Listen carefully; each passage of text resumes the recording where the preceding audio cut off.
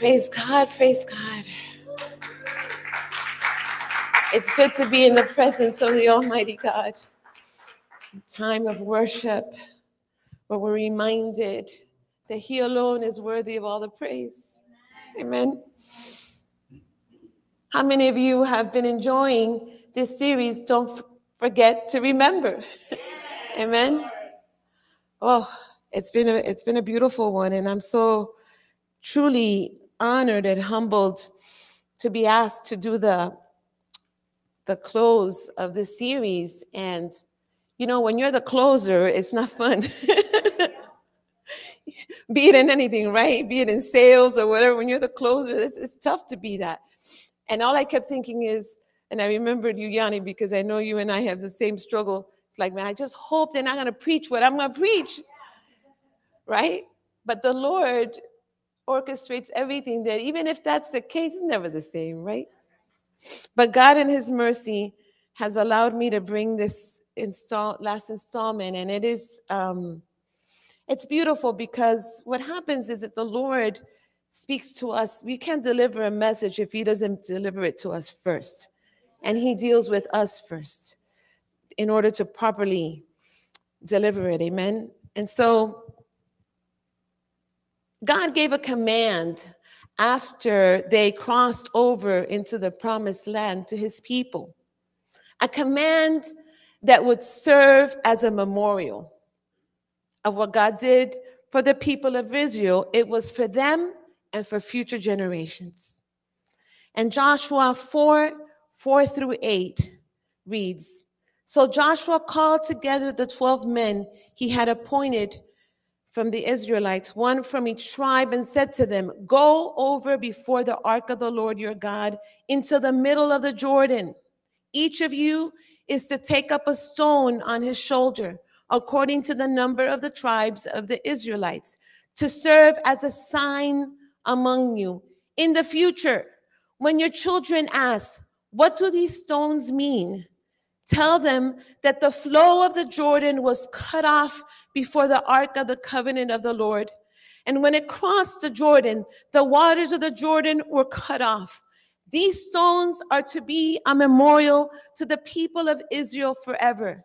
And so the Israelites did as Joshua commanded them. And they took 12 stones from the middle of the Jordan, according to the number of the tribes of the Israelites, as the Lord had told Joshua. And they carried them with them to their camp, where they put them down." Let's pray. Father, I just thank you, Lord, once again for this opportunity. And I ask you, Lord, to take this vessel and use it for your glory, Lord. Sanctify every word, that every word that is said will be like a double-edged sword and will accomplish exactly what you want it to accomplish, Lord. That whoever needs to hear it, whether it's today or in the future, Lord, that you will carry the message, Lord, and that it will do what you need it to do, Lord. I thank you already, Father, because I recognize that without you I am nothing, Lord. But with you, I can do all things, Father. And so I surrender this time, Lord, asking you, Lord, to take control of the atmosphere, take control of every distraction, and that we will be able to concentrate, apply the word, and not be selfish with it, and share it, Lord. We give you the honor and the glory. And together the church says, amen, amen, and amen. So I have a question for you. How many of you, when you go on vacation, love collecting souvenirs? How many, right? Well, for the most part, my family will tell you that the kind of souvenirs that I like to collect are not the kind you get in a store. It's a little thing that I've started doing, and it started years ago, and I can't really pinpoint exactly when it started, but I think it happened when we started traveling to places where we can do a little bit of a hike scenario. And when that happened, I felt compelled. There was just something that compelled me to want to pick up stones. So I would pick up stones from wherever we were. Like I just had to carry it. And Randy, I remember the first time I said, what are you doing? Like, what are you putting in your pocket? I'm like, me? What are you talking about? And I just had this compulsion to pick up stones.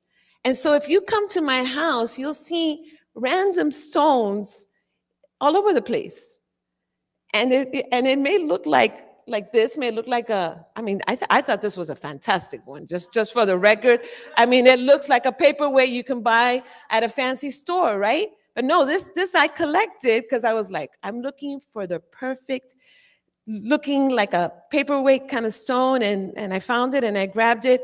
And let's just say that I may have done it in a national park when you're not supposed to do those kind of things.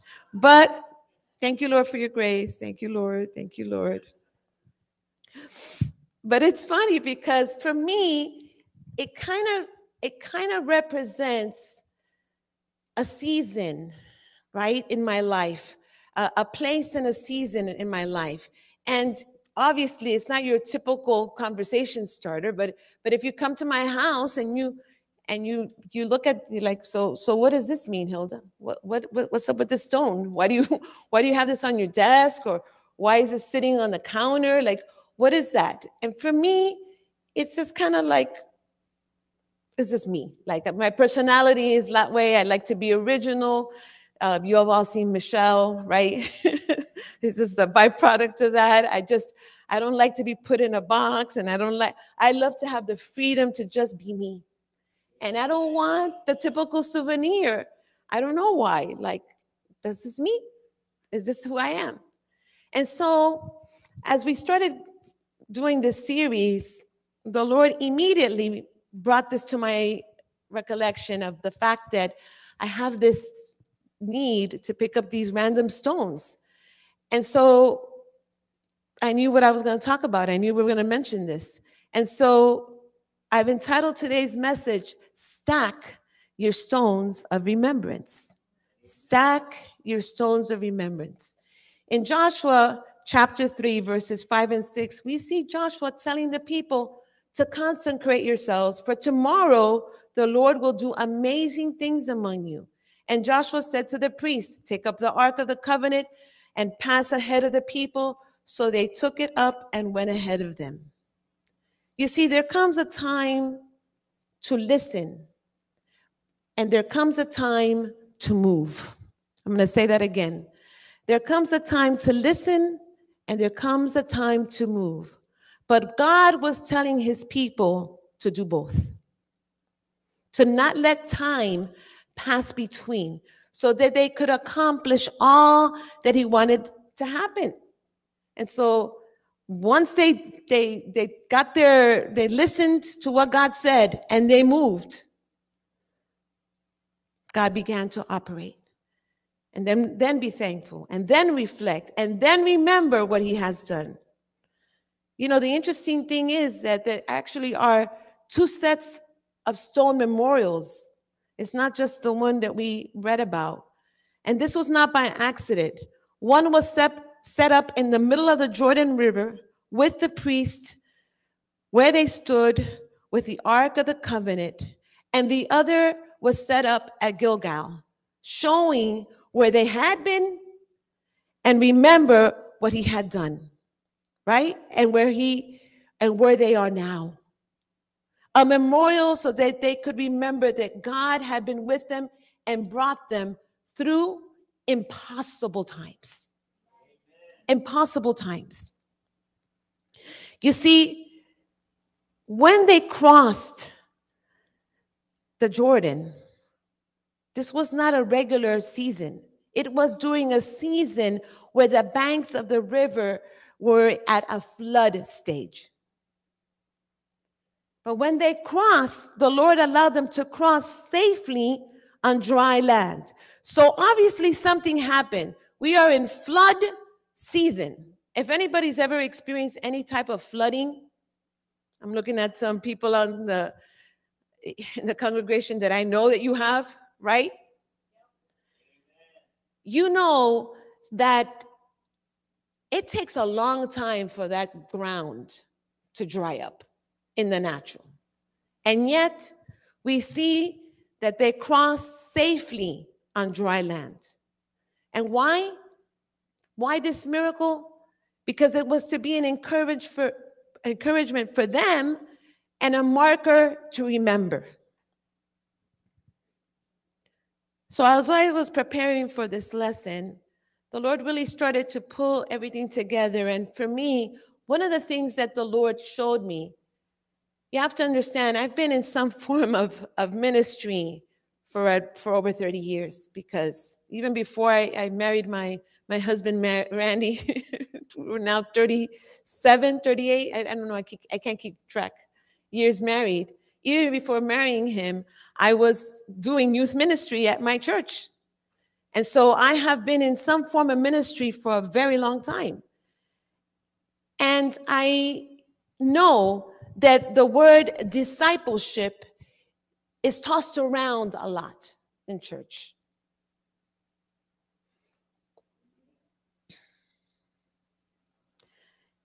But it's not just about what you do. It's not just about how you walk, and obviously those things are important. You have to teach the word and guide the children of God so that they understand, right? But there's also something very interesting in discipleship that should be taught, and it's what I want to call a transfer element.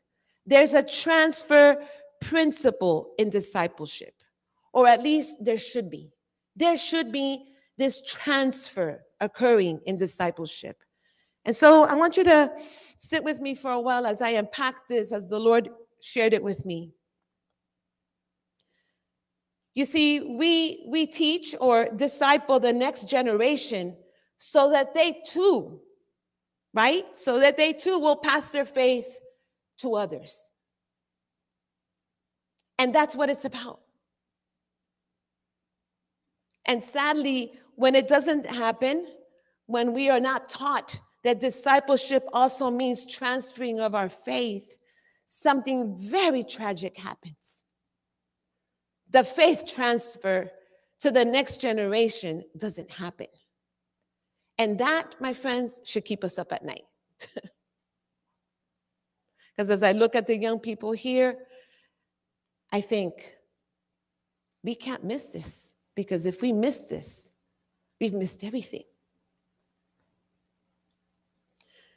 And so we need to encourage the next generation to get their own stones. To get their own stones of remembrance. Because of their relationship with God. Not just because they're piggyback on ours, right? They need to experience. We talked about this right before the service started. I talked about how when you encounter the living God, you should never be the same, right? So they need to experience it for themselves. But in order to do this, they need to flex their own faith muscles. Can I hear an amen? They need to flex their own faith muscles, because only as we disciple the next generation can we fix a broken culture. Can we fix a broken culture? Only as we give them permission, right?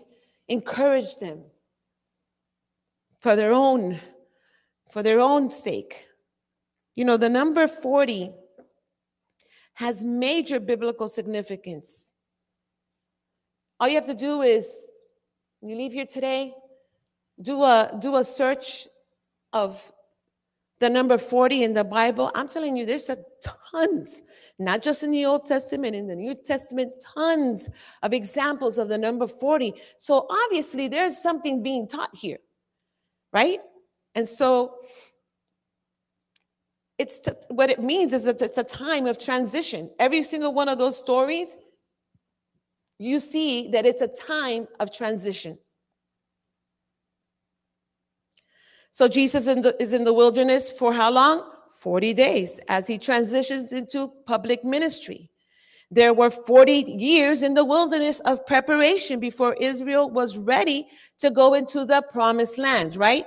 A generation in the Bible is spoken in terms of 40 years. So when you enter another generation, when you enter 40, and the next generation is coming along. And so we read that Israel was in the wilderness for 40 years. 40 years for them to learn faith.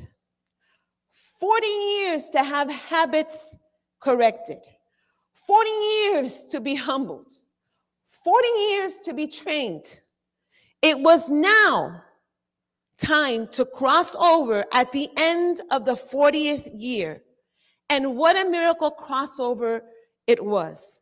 Because they crossed the Jordan. But they didn't just cross the Jordan. They crossed the Jordan during flood season. During flood season.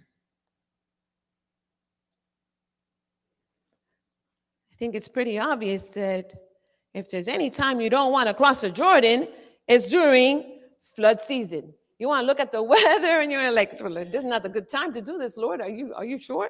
Right? Why? Obviously, it's the most dangerous time. A lot of problems can arise.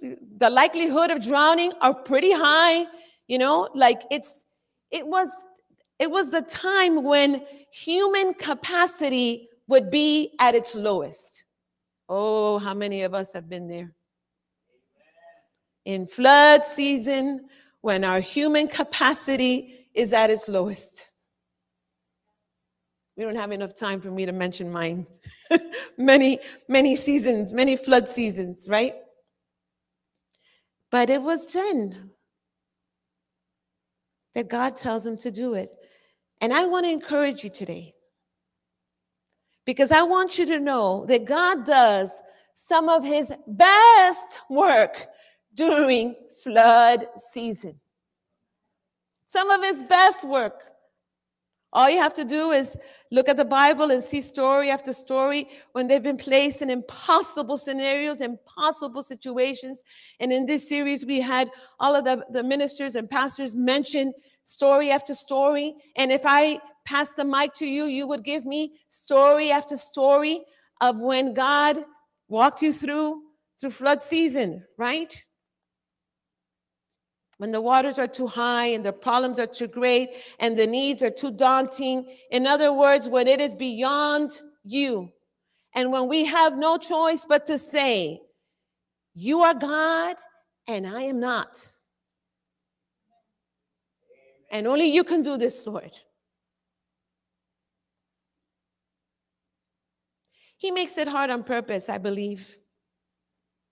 And he does it so that we can see that it's not of us trying to manipulate situations or change things or move things in our agenda or do things on. No, it's God that he wants you to understand that there is only one God and you and I are not it.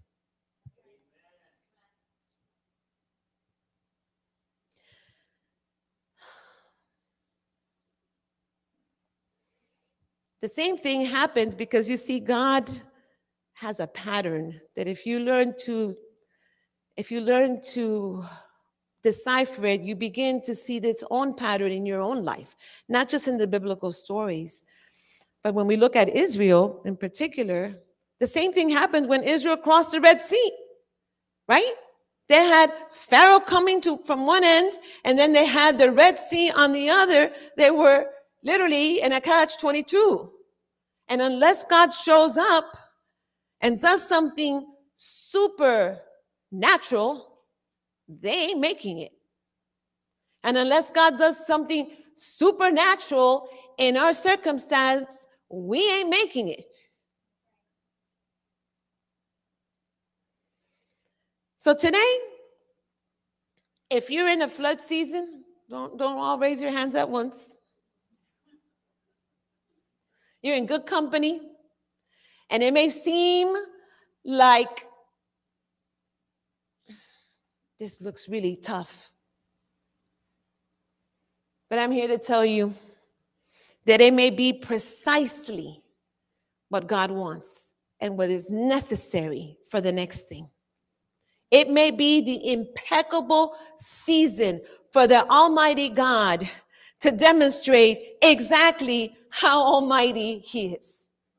And I pray that encourages you, because your human capacity is at its lowest. My human capacity is at its lowest. I've tried it all, Lord. Lord, you know, I have done it all. And here I am still dealing with this thing, whatever that is, fill in the blank. Or here it is that I am still asking what's the next step. Or here it is, and the Lord's like, yeah, but I needed you to get to that point where you realize, without me, you can do nothing.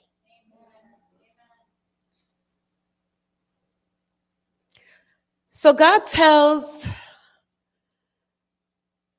the priest to take the Ark of the Covenant, which we know is the Word of God that contained the 10 Commandments, the Word of God, and to tell the priests to put their foot in the bank of the Jordan.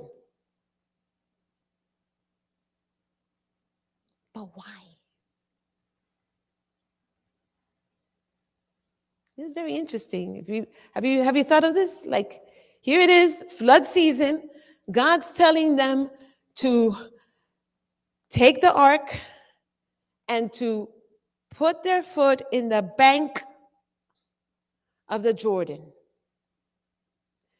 This is what I believe, based on the patterns that I have seen God, not only in scripture, but in my own life. You see, God wants to see, before anything, before He does anything in flood season, He wants to see you walking by faith. He doesn't want to see you talking by faith. He doesn't want to see you feeling by faith, whatever that means. He wants to see you moving by faith. Recently, I read a book that shook my faith to the core. And that doesn't happen very often for me. There are not many books that I can point to that have had such a profound influence on my life that I begin to analyze everything and to say, okay, Lord, obviously you got my attention. And that was the case with a book called Wild Goose Chase, Reclaim the Adventure of Pursuing God by Mark Batterson. And I really, if you're in a state in your life with your walk with the Lord where you need that shaking up to happen, I really encourage this book. It's powerful. And so I'm going to read a part of the book because it'll be easier to read it than to try to explain, because I could be here for a bit, because I'm so, when you get a recent revelation, like you just want to get it out, and I don't want to do that to you guys. So in this book, it says, when Christianity turns into a noun, it becomes a turnoff. Can I say that again? When Christianity turns into a noun, it becomes a turnoff. Christianity was always intended to be a verb. And more specifically, I'm looking at Tyler, our English professor, an action verb. The title of the book of Acts says it all, doesn't it? It's not the book of ideas. It's not the book of theories or words. It's the book of Acts. And he goes on to say, if the 21st century church said less and did more, maybe we would have the same kind of impact the first century church did. Ouch. You see, and he goes on to say, some of us live our lives as we expect God to say, well thought, good and faithful servant. Well said, good and faithful servant. But God isn't going to say, Either of those things. There's only one commendation, and it is a byproduct of pursuing God-ordained passions. And it's well done, good and faithful servant. Like I read that and I was like, it just, woo. It confirmed a lot of things for me. Because, if we're honest, can we be honest? We like to tell God, why don't you part the waters and then I'll step in? Am I the only one that's guilty of this? Okay, good. I'm glad that now you all have to pray for me. Because I have been guilty of that all the time. Lord, show me my next step, Lord. I'm waiting for you to part the, right?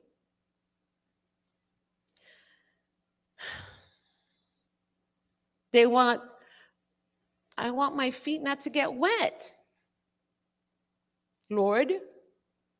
But it was a spiritual test. Did they have enough faith to get their feet wet? Then, if we're willing, amen, if we're willing to take that first step of faith, then he would miraculously part the Jordan River. Guys, this is what God does over and over and over through all of history of the church, be it the first century or even now. This is what he expects. The name of our church is Word of Faith. But God blocked the water from flowing down the Jordan River so that now God walled them off so that the water would stop flowing.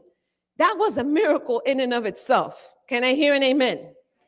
But the Bible says that they crossed over on dry land, not wet land, dry land. It had to be dry because they had to be able to walk over and not get their feet muddy, where they could roll their wheelbarrows with their possessions, right, and not get stuck in the mud, where their horses could walk and run across and not get stuck. So now, in waters, it is now land that for years and centuries had been wet, becomes dry. And it was all in flood season. It's then that God makes the command and tells Joshua to get 12 representatives of the 12 tribes of Israel to go back into the now dry Jordan and pick up not a stone like this, a boulder stone that they had to, the Bible says they carried it on their shoulders. I don't even know how far they walked with this thing. Can you imagine? But why? What is the point of that? God wanted to build a memorial, a touchstone. He wanted to build stones of remembrance so that they would never forget what was done and who did it. God says, I want you never to forget that the only way you got where you are from where you came from is because I brought you through during flood season. God says, I don't want you to get conceited.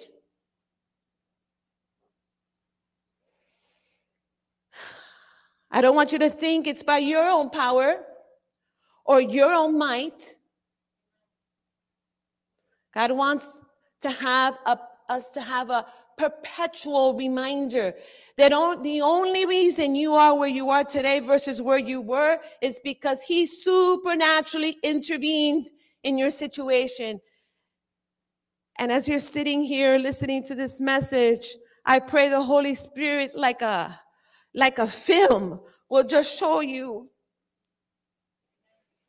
flood season after flood season after flood season that he delivered you and me. And he did this because he knows that we are all prone to forget. And while you may forget a lot of things, right? I forget, where did I put my keys? Where did I put where's my phone? Where's my phone? Randy, can you please call my phone? Like we may forget a lot of things.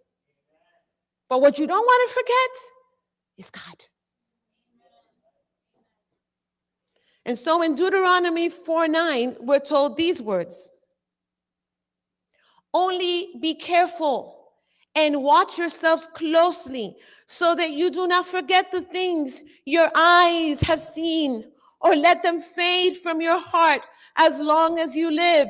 Teach them to your children and to their children after them.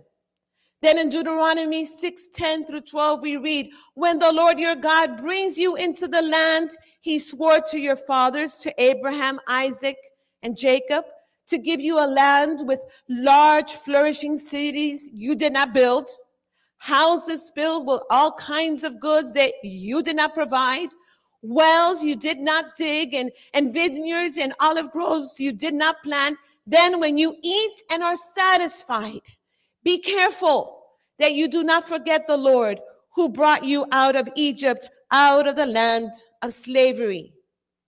And then look at what Deuteronomy 8:11 says. Be careful that you do not forget the Lord your God, failing to observe his commands, his laws, and his decrees that I am giving you this day.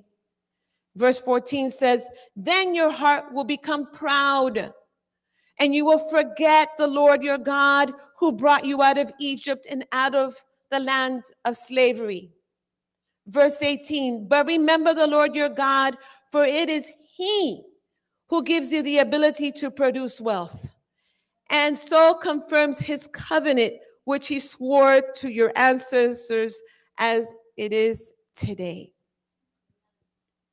It's a warning. You better not forget. I better not forget. Amen? You better watch yourself, because it's easy to forget.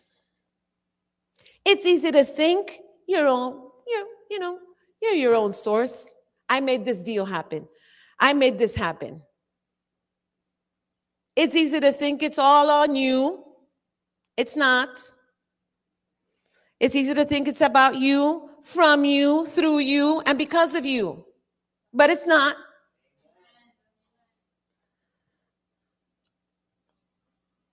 It's easy when you've gone from nothing to something to forget how you got there. It's easy to forget what it's like when you only had a handful of possessions. And you prayed and you prayed and you prayed, and God broke through. When you went from barely getting by to prosperity. It's easy to forget, and God knows this, and that's why he warns it in Scripture. If he hadn't opened the door and paved the way and set it in place, in motion, you would be in a much different place. And so the Lord knows for sure I would. It's easy to forget. And so it's why he warns us not to. Where would we be? We just sang this today. Where would we be if God didn't protect us in that situation? Deliver us from that situation. Amen? You know what the beauty of God being your only source? You want to lean in? I'm going to give you a secret. The beauty of God being your only source is that nobody can own you. Nobody. Nobody can take credit and say, because nobody is your source. So he told Israel to circumcise their sons, and every generation after that, he told them to remember the Passover, right? Because this was so significant. He's like, remember the Passover.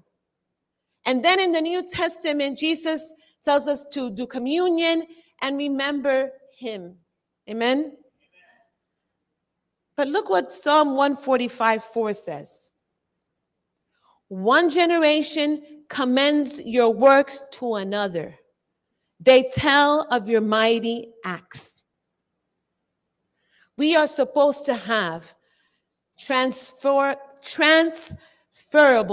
faith. Transferable faith. If my faith isn't easy to transfer to the next, something is wrong with my faith. Because they don't have the faith yet. You can't blame it on them. We are to have transferable faith. Faith that is easy to transfer. It's supposed to be transferred from one generation to the next generation.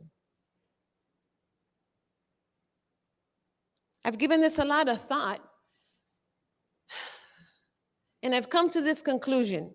Do you know why we're in the chaos that we are in our culture? I'll tell you why. Because there's been a huge transfer problem. Brother Lewis? Amen. Thank you for that amen. Right? There has been a massive transfer problem. We have a generation of young people who have not had their faith transferred by their mothers and their fathers, be it their literal parents or be it mother and father figures in their life that act as mentors. How many of us have seen that? I was the first that came to faith in my family, so I didn't get the faith transferred from my parents.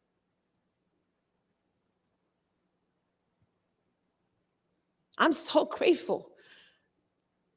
I'm so grateful for the Padron family who took me Sunday after Sunday, picked me up and took me to church, and then took me on Tuesdays, and then took me on Fridays. Not once, not twice, but for years. But what happens when faith is not memorialized? What happens when you don't give young people enough to even ask the question, what do these stones mean? What do these stories mean?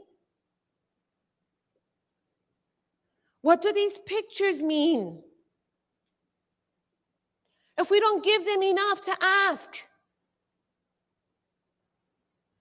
Brother Tyler, before the service, spoke about how during a season that he wasn't walking, he was in a season of rebellion as a young man, how God miraculously saved him from a shark attack.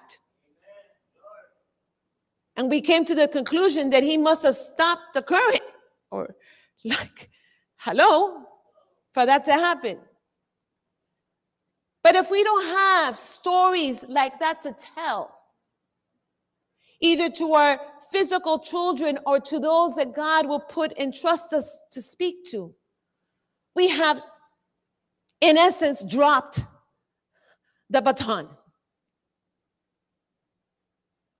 I'll tell you what happens. Judges 2:10 happens.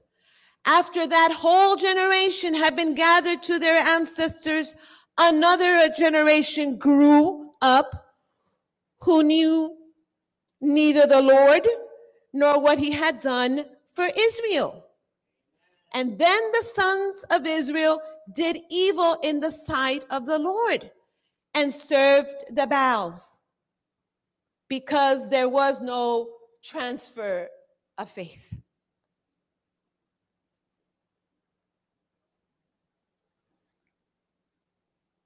The next time you turn on the news and you start seeing what's happening across our nation, It feels like America is disintegrating and our cities are falling apart.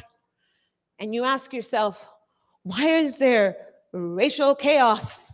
Why is there cultural chaos, class chaos, political chaos? I'll tell you why. We have a generation of young people who don't have their faith from their ancestors. Don't blame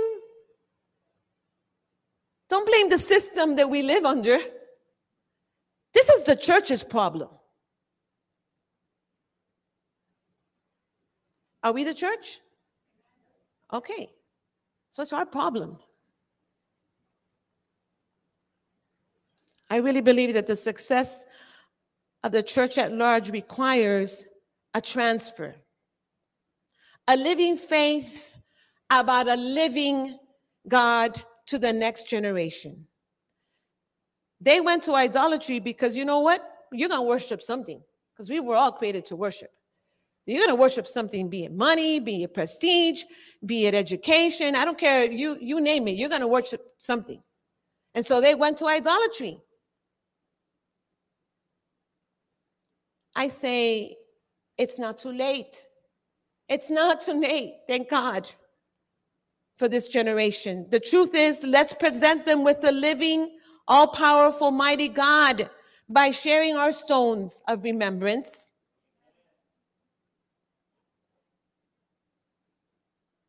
And let's just see what God will do. Most of us want God to provide a miraculous sign before we take that step of faith. We don't want to get our feet wet. We want to wait until he parts the water. And although sometimes God in his graciousness will give us some signs, enough of a sign to maybe take that little baby first step, right? Sometimes he does that. But you know what? More times than not, he doesn't do that first. Why? Because he wants to see if we will have enough faith to make the first move. If you want to see God move, you need to move. Because faith doesn't follow signs. Signs follow faith. Do we have enough faith to take the first next step? Not just talk about it, right? Spend weeks deliberating, should we take this next step? Just take the step. He's got us. And the other thing that I've noticed is that the tougher the decision, and the reason why we're like, I know, Lord, you've been telling me this, I know, Lord, I know, but Lord, you know, and we struggle. The tougher the decision to make the step and just take the step, the more potential impact they will have. And so I've come to the conclusion, if you want to see God move, you need to make a move. Mark 16:20 says, and they went out and preached everywhere, and the Lord working with them and confirming the word through the accompanying signs. Amen. The disciples made a quality decision. They decided, we're going to go preach. He told us to go to Jerusalem and all of Samaria and to the uttermost part of the world. This is what God said. So you know what? We're going to go. And that decision to preach everywhere was not an easy decision. He wasn't telling them to go to some spa mission trip. It cost them, many of them, their lives. And it wasn't just like they died of old age. No. But today, that decision Because they took that first step and were obedient, guess what? We are still reaping the rewards of that. And I, for one, am so grateful. But what happens when the sacred becomes routine? When the miracles that were performed fade into the background and we become comfortable. You come to my house, and if you come to my house often enough, you don't even see the stones anymore. I walk past them, I'll pick them up and dust around, but I don't even go. I allow myself to go back and remember what that season was like, Hilda. What happens when the sacred becomes routine? And we become comfortable. I tell you what happens. We begin to lose the joy of our salvation. I'm sorry if I'm stepping on toes, but I promise you the Lord really stepped on my toes first.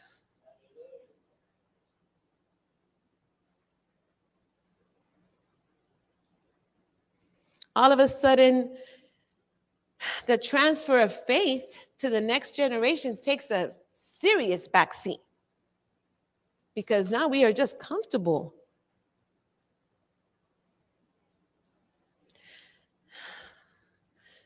And all of a sudden, sharing the gospel, evangelism.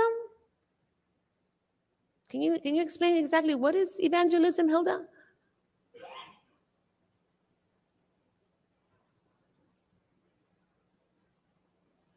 All of a sudden, doesn't have a priority. I believe that if we're going to fix this mess that we've all participated in one shape or form as the body of Christ, I believe we need to give the Holy Spirit permission to shake things up. Because you know what?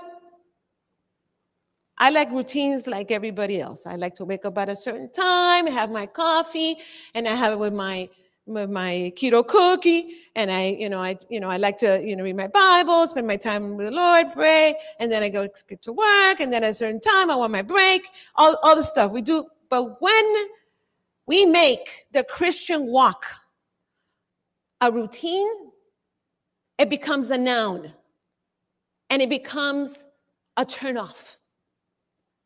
Because it was never designed to be a noun. It is a what? Action verb. So in closing,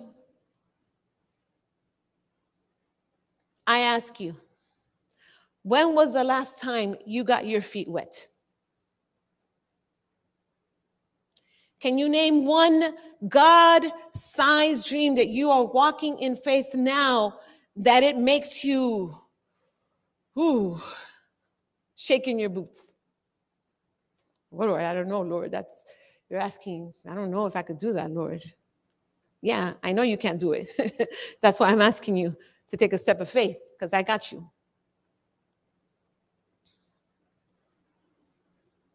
Do you have a God vision for your life that has you playing offense spiritually? Or have you become so comfortable that the last miracle you can name happened eons ago?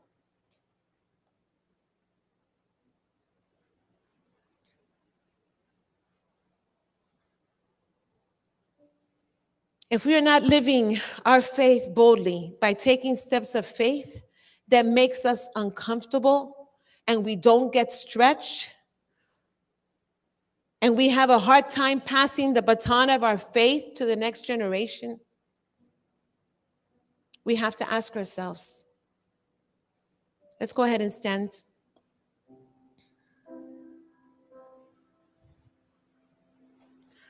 You know, having done youth ministry for many, many years, and it looked different in different seasons, I am so grateful.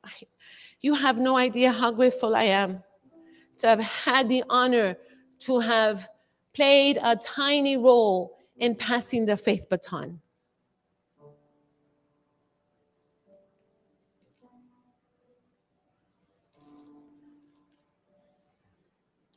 But that was a long time ago, Hilda.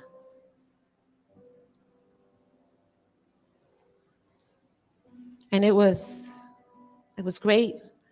And today I can see the fruit of it, with many being in ministry in some capacity.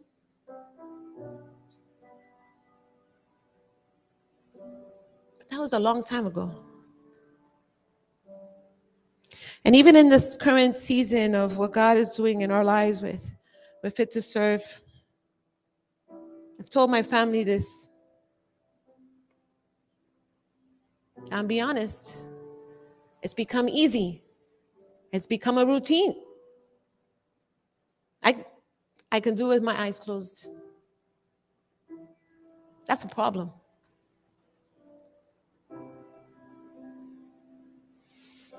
I believe we need to show this generation that our God is alive and well and still confirming his word with signs and wonders.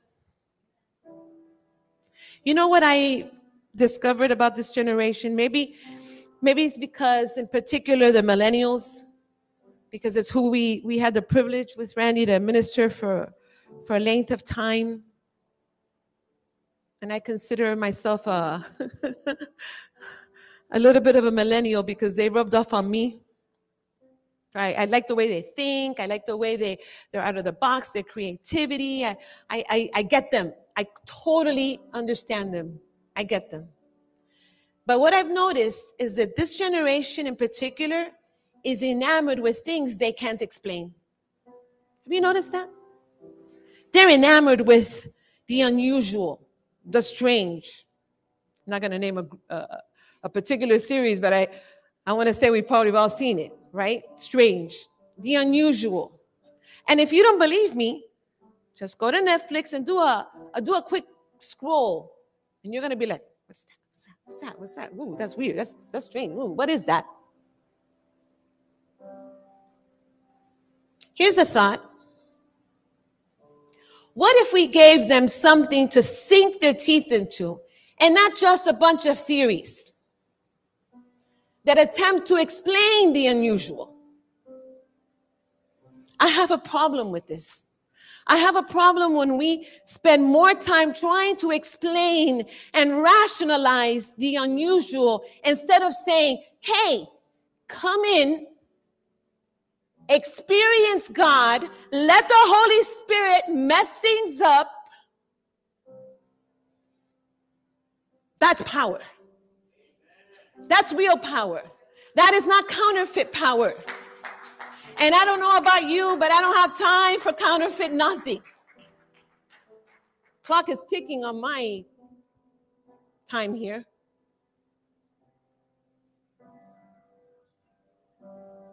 It's a very sad state of affairs when we're spending more time with theories and, well, this is why this happened, and this is why, and this is why, that's all good. And there's a time and a place for that. Please don't misunderstand.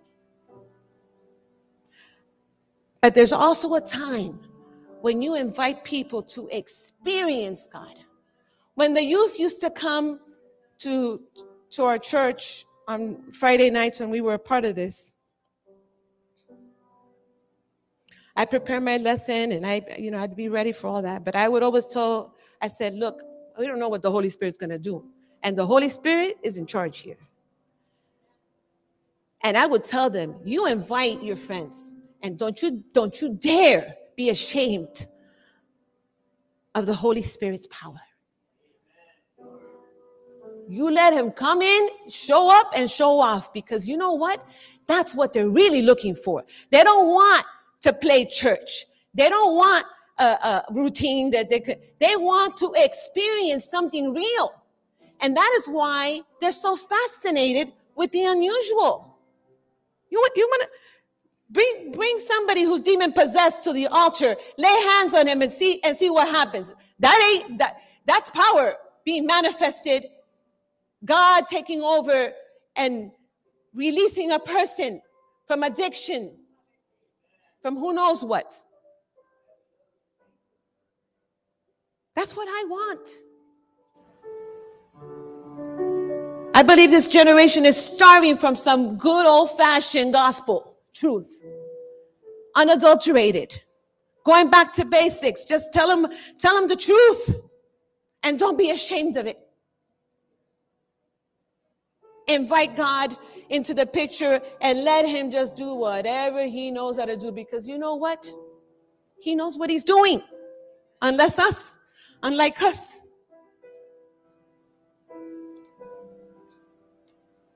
There comes a time to listen, and there comes a time to move.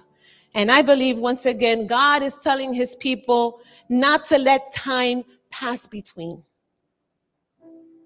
so that he can accomplish all that he wants to happen. Yeah. Let's be grateful. Let's reflect. Let's always, always remember. But let's also provoke this generation to holy jealousy. You know, some of you know that my brother has been living in my house for many years. And that Matthew, our son, hasn't been exactly walking with God, but he's not in the world either. Like, he's just there. But God has been doing something in both of their hearts. And it's beautiful, because I see the flames flickering. Where Matthew will come in and say something that is so faith-filled, and I'm like, boy, you don't even know. And my brother literally told me, Hilda, I have seen what God has done in your life and in Randy's life. I remember the wilderness, and now you're in this promised land, and I want the same thing. You know what?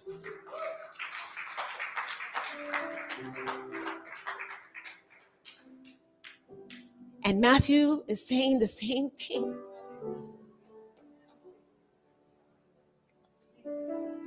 Because I do believe that we can provoke them into jealousy.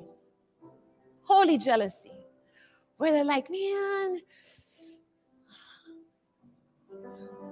put me in, coach, right? You know, that excitement of wanting to,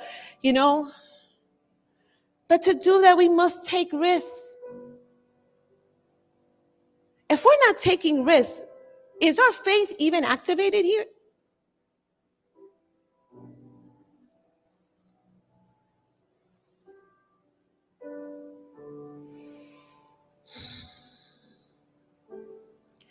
We must get uncomfortable with our God-given goals. Otherwise, we fail this generation. And not just this generation, but the one to come. If we become too busy being passive and too comfortable in our routines, I believe that God wants to put down markers. He wants us to put down some markers so that we can point to our children. Those of you who have grandchildren, and I speak in faith in my future grandchildren, to say, this is what God did for your mom and your dad. And this is what he did for our family. And this is what he wants to do for you. So they know to look forward to something themselves. So when they're believing for a miracle, they're like, I know that if God did it for them, he will do it for me too.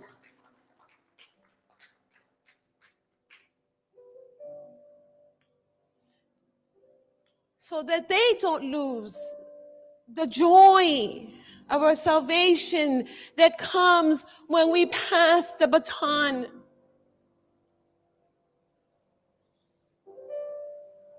Because we know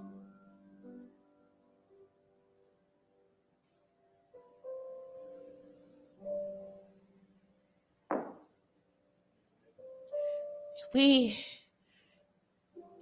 we drop the baton, we lose the race. So let's win the race for this generation by passing our stones of remembrance. So I thank you, Tyler, for sharing that story. And I know I've personally heard it before, but there's others who hadn't.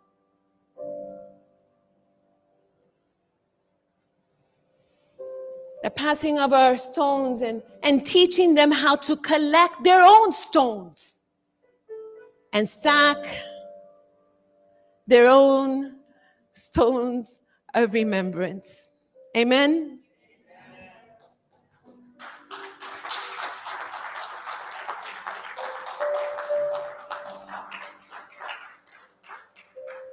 So let's pray.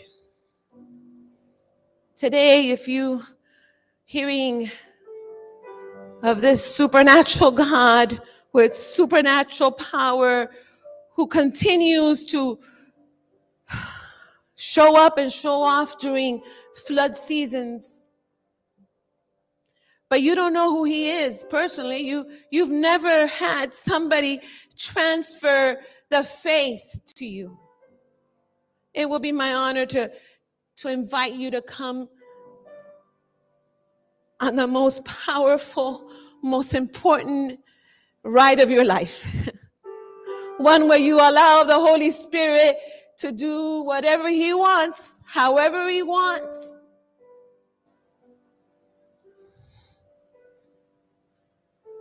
Because from the foundation of the earth, he already had these plans in place. And you don't want to miss out.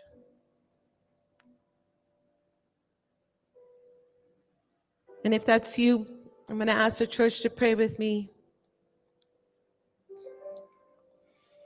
And just say, dear Jesus, I recognize that I'm a sinner, that I am so messed up, that I need to be washed by this blood that you sacrificed on the cross. And I want to accept what you paid for me. And I want to have a true encounter, an encounter that changes me forever, that not changes only me, but that will change generations to come because of my decision. And so I say, Lord, come inside. Holy Spirit, come inside. Be my Lord, be my Savior, and take control the reins of my life.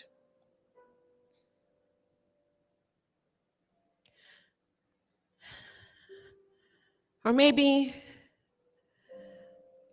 you're in a season of flood season that you're in that catch-22. You're like, no, where I'm surrounded here. I'm just like, wow. And you're wondering, and maybe somewhere along the line,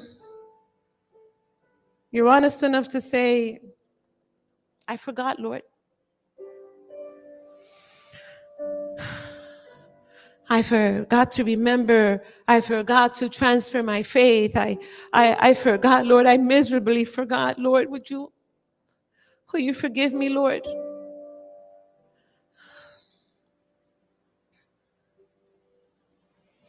Would you, from this moment on, will you mark this as a change in my life, that I will never be the same again when I gave you permission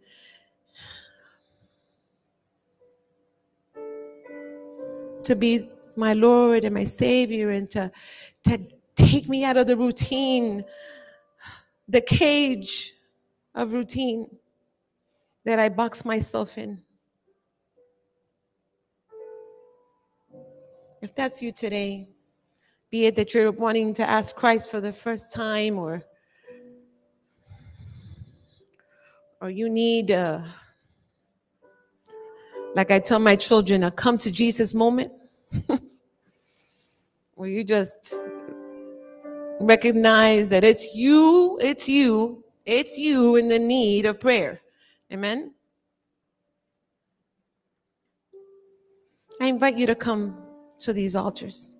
It would be my honor to pray with you. I'm going to tell you, I am too in a flood season, in a catch-22 position. But I've decided that the transfer of faith to the next generation is so much more important than my comfortableness, than keeping my routine or keeping things chill, no drama. I have decided to break out and say, Lord, I don't know what it's going to be this next season, but I give you permission to do whatever you want to do. If that's you, it'd be my honor to pray with you and to tell you I'm with you, because I am right there with you. And we're going to keep these altars open. Like Sandra said, they are always open. And continue to pray. But if you're good and you don't want to come forward for prayer, or you figured this thing out and you're doing like a fantabulous job transferring your faith, and you're like, I'm good, and praise God, we dismiss you, and you're free to go. But otherwise, I'm going to spend a little more time here in the altar, and I'm going to ask the Lord to continue to work in my heart, to ignite that passion that I once had.